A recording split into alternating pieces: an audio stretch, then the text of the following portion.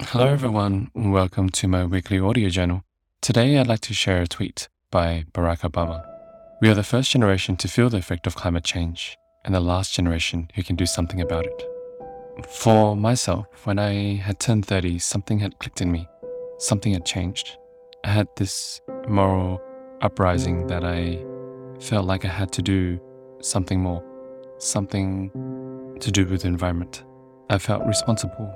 We always see advertising things about reduce plastic and reduce waste. It's always been at the back of my mind, but I never had really consciously done anything about it.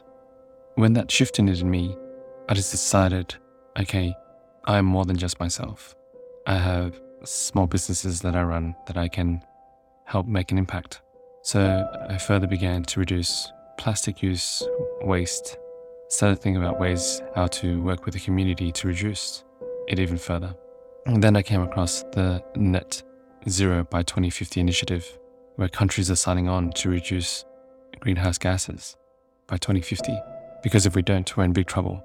The thing is though, the time pressure is even more. There are milestones that we need to hit by 2030, 2040, before 2050 is even considered. And so it seems to be a race. I feel by educating ourselves, the people around us, is at least the first step. But then as a community, we need to collectively figure out ways we can further reduce emissions and impacts of global warming. This is not just for ourselves, but for our future generations. I hope that you will consider what kind of impact we can all do. And I wanted to leave it out there that if you have any ideas and initiatives that you're working on in reducing greenhouse emissions, please let me know. Reach out, and I hope to collaborate. Thank you all for listening.